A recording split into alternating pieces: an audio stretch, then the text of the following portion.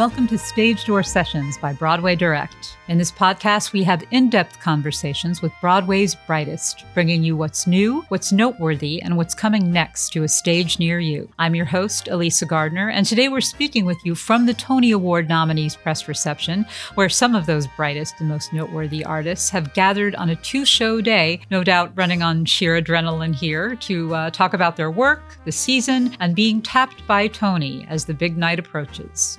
In this episode, we have some of this year's Tony-nominated choreographers speak to us about their inspiration and how they worked within their creative teams to bring all the right moves to their productions.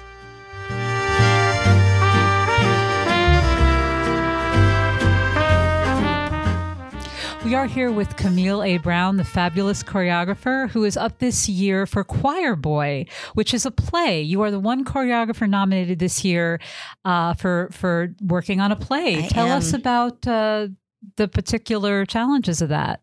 Well, first, thank you so much for having me here. And I think one of the challenges for me was that the play already had a life before I came onto the team, and it was already a beloved show, so I didn't want to mess it up, and I wanted to make sure that I supported Trip Coleman's vision and Terrell Avon McCraney's vision to the best of my ability.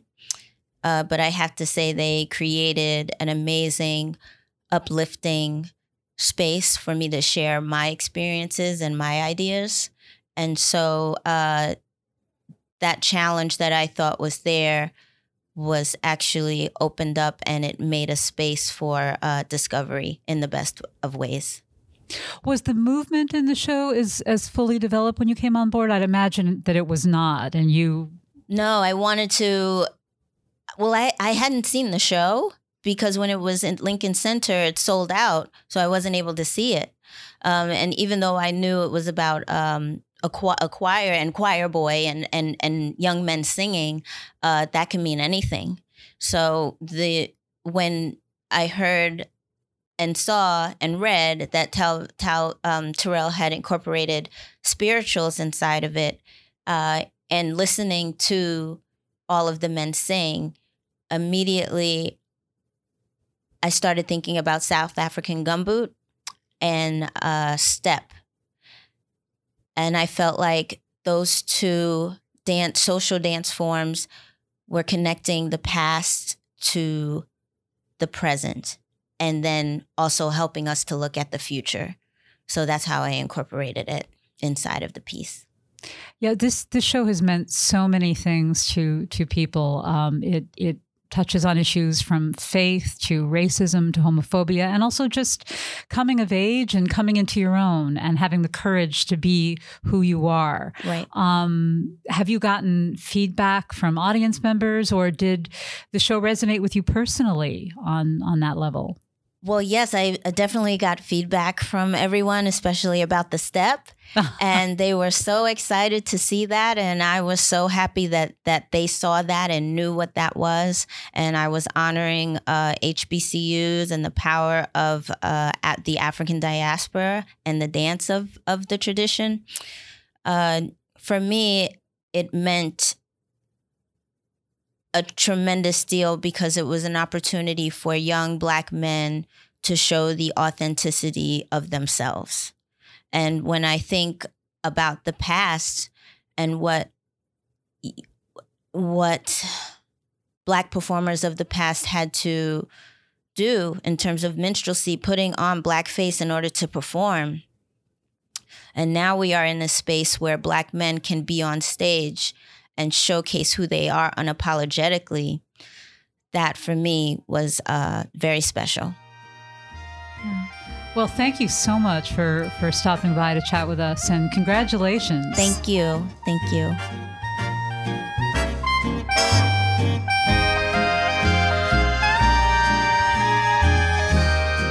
We're here today with David Newman, who is up for his choreography in the most nominated show of the season, Hadestown. Congratulations. Thank you. This is a musical that speaks to our times in ways that probably could not have been imagined back when the show was first conceived. How long have you been with the show, by the way? I've been with it since the very, very beginning. Oh, wow. Yeah. So I've been on the whole ride. Yeah. So more than a decade, right? Yeah. Back from the shows in Vermont? No, actually not from there. Not from Vermont, but the first ones in New York. Got it. Exactly. Got it. Yeah. So it's been through different iterations since then. How has that affected your choreography? Well, there's some significant changes that have happened. For one, we added an ensemble and an ensemble of workers that both reflect the world above ground and the dire conditions below ground in Hadestown. And we started working with the ensemble when we were in Canada, and then in London we expanded it even a little bit more. And now we're back down to 5 for the Broadway production. Great. Yeah. The chorus and the fates, that all plays a big part in this production, which gives you a lot of wonderful stuff to work with. As I mentioned, it addresses our times, not just in political overtones of a song like Why We Build the Wall, but in generally addressing the redeeming power of love, I think, and how it can help us cross great divides without seeming too corny about it. Yeah. Have you found yourself thinking about that, especially as you're reading the news or watching the show? Absolutely. I mean, I think throughout the process, we've found that the show has a certain universality to it, and it also can speak very directly to our times. This sense of divisiveness that is happening in our culture specifically isn't something we addressed sort of literally or directly, but it's there. The divides that happen between people can separate us and alienate us. And, in the end, all we have is one another. We just have each other.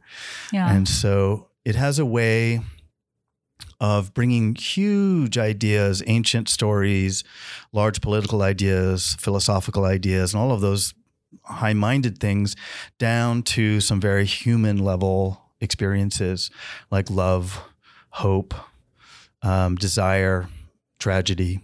Yeah. And it weaves them together with this extraordinary score. And, and I think that's how people connect to it and why it feels topical, right? There are these political overtones, but then, you fall in love again. You're asked to consider who you're sitting next to in a way in the audience. That's very true. And there is a bit of a concert element to it as well. At one point, one of the characters introduces the band members. So the fourth wall is down. What sort of challenges did that present, or opportunities, maybe I should say, did that present as a choreographer? These are great. I love being able to admit that everyone's in the same room, and I think that fits with the nature of the piece. The emotional underpinnings of the work. We always intended it to be somewhat of a concert. Its source is concert. Its source is musical. It's a bunch of people hanging around a fire, making music together, essentially, which is a very ancient thing that humans have done. And so we wanted to keep some element of that and allow everyone to sort of slip into the story without drawing too much attention to fourth wall or no fourth wall. Right. We look at the audience all the time because we're in this world together is the idea. Yeah. Yeah, well, thank you so much. It's really a beautiful piece, and we appreciate your stopping by for a minute. Thank you very much. Congratulations. Thanks so much. Take care. It's a pleasure.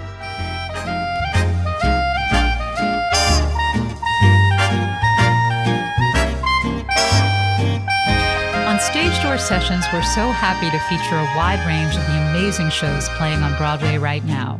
There's truly something for everyone, but with so many options for buying Broadway tickets, it can get very confusing. Broadway Direct makes it simple. We will always direct you to the official source for tickets, whether you're trying to decide on the best show for you or you know exactly what you want to see.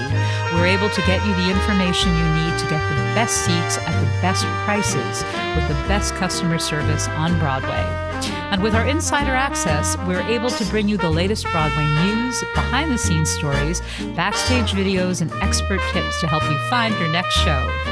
From navigating ticketing to your in-theater experience to keeping you connected to Broadway after the curtain comes down, we're here with one mission: to make your Broadway experience the best it can be.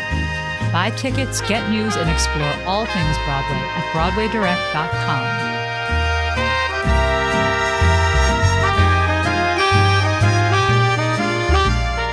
We are here today with Dennis Jones, who is up for choreographing Tootsie. Congratulations. Thank you so much. People are just loving this show, and I'm thinking it must have just been so much fun to work.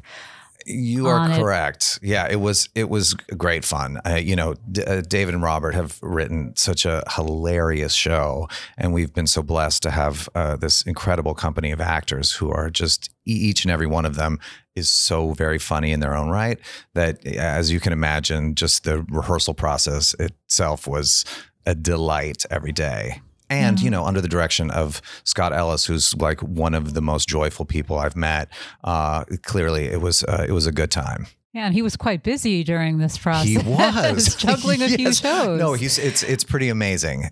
He was able to balance the two of them, I think, with great dexterity, and we never felt ignored. But he's a busy guy. Now, I know that this show was adapted, obviously, from a beloved film, but they brought it to the present. Yes. Which I would think as a choreographer, anybody involved creatively would involve also amending it somehow, making it speak to a contemporary audience. Yes.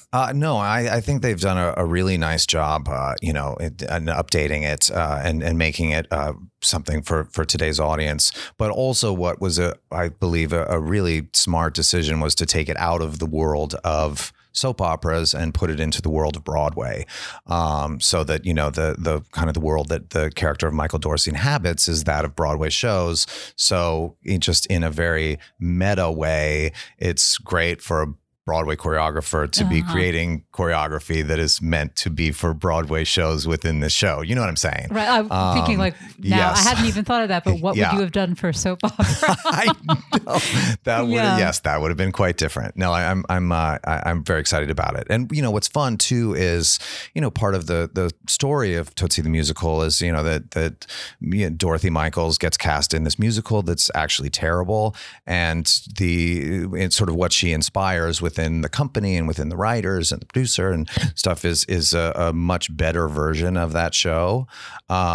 So it's fun to kind of play with that show within a show and say, okay, what's the bad version of this moment? And then what's the good version of this moment? It's fun. Yeah. It's been fun. Yeah. Another thing that was striking about it is in updating it, you obviously address certain issues, women's concerns, particularly as we look at them today. Did that impact your choreography in terms of either for the women on stage or for the character of Dorothy Michaels? Well, I don't know that it necessarily impacted the choreography, but what I would say is, one of the very earliest sessions that I had with Santino Fontana was, putting him in a pair of heels and putting him in a corset and putting him in a dress and just spending some time and kind of learning what that feels like and just how that impacts the way you move around. Part of the storytelling is that, it's not that Michael Dorsey becomes Dorothy Michaels so that he can, audition for the Rockettes. Do you know what I mean? So it's not, it's not important that it's something that he immediately masters. And we see the kind of the journey of Dorothy a little bit, kind of learning what it is to walk in those shoes. So it's, he's a bit clumsy at the jump.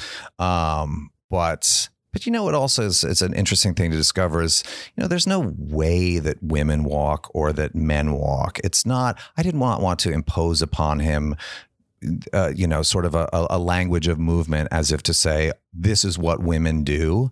Because, I know a lot of women and I know a lot of women who move very differently. I know a lot of men and a lot of men move differently. So it's really not about that. It's just saying, okay, what is it like in these shoes, in this dress, in this corset? And I think he's just done an amazing job. He's incredible. Oh, he sure is. Yeah. And that's a great point you make. There are many ways to walk a million miles. Yeah. I would never say, okay, this is how women walk down the street. No. I don't know. Yeah. Well, thank you so much for joining us. Oh, my pleasure. Congratulations again. Thank you. So nice being here.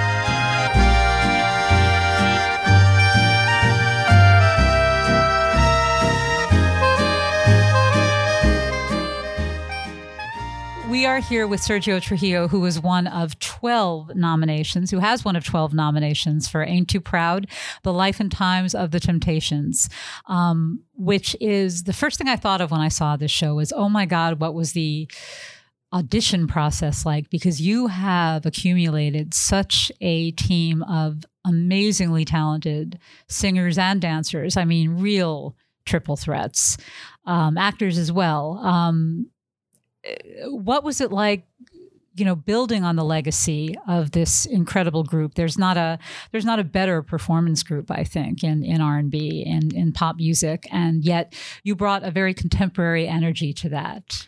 Yeah, I mean, I think that thus far in my career, I think this is the biggest challenge, choreographic challenge for me, because I had to live up to the legend that is the Temptations, not only because of their music, but because they're also known for their moves. And so when I knew that I was going to choreograph this show, for me, it was important to look at it through the lens of today, because I wanted, first off, what I wanted to do is I also wanted to make sure people who know the Temptations, for them to connect to them and say, oh, I remember that kind of, but then somebody like a younger audience for able to be able to see them and say, wow, they're so cool, they're so hip, they're so funky. And so for me, it was figuring out exactly take all of the influences of dance in the last 50, 60 years and figure out a way of creating also something that choreographically works for our show, because the narrative I have to be really specific. I can't just be a selfish choreographer and think, well, I think this is a cool move. I also have to service the story, the moments, the characters. When they're in a performance, the real Temptations is slightly different, because in our show, we're actually telling the autobiographical story of who they are, all the sacrifices they went to, all of those life moments that are important to capture on stage, and you have to translate that in choreography. So it was a lot. It was a lot, but nonetheless, the music is timeless, and how can you not dance to that music? So whenever I got into the studio to choreograph, I was so carefree. Yeah. And you get that sense. I mean, you have the smoothness, that's the word everybody thinks of with the Temps. But also this electricity you brought to it, which is very much, I saw as a very modern kind of feel.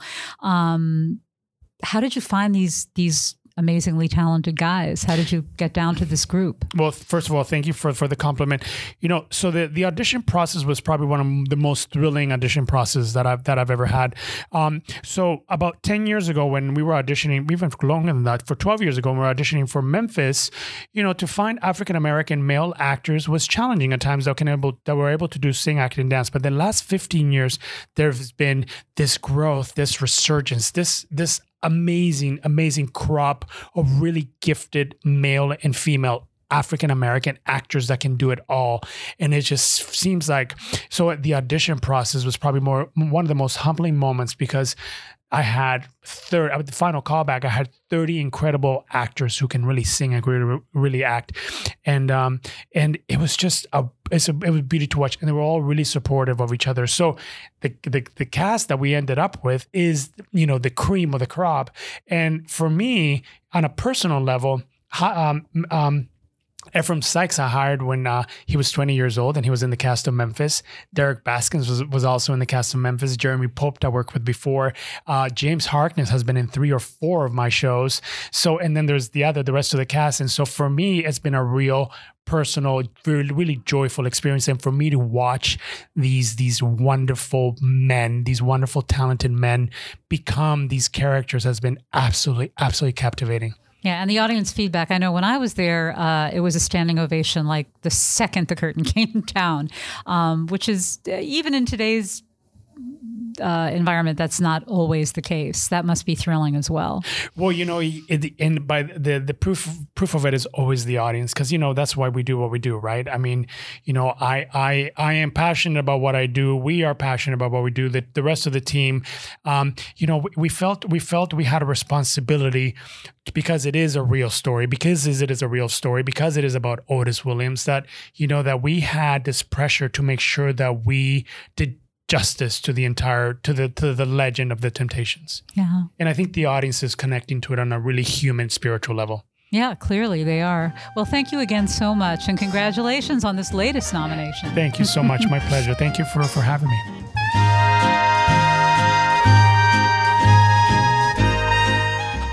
this morning with Warren Carlyle, who is up for his choreography for Kiss Me Kate, one of Broadway's hottest choreographers, who last year did Hello Dolly, recently Me and My Girl for Encores, which was just so joyful, and we all love that.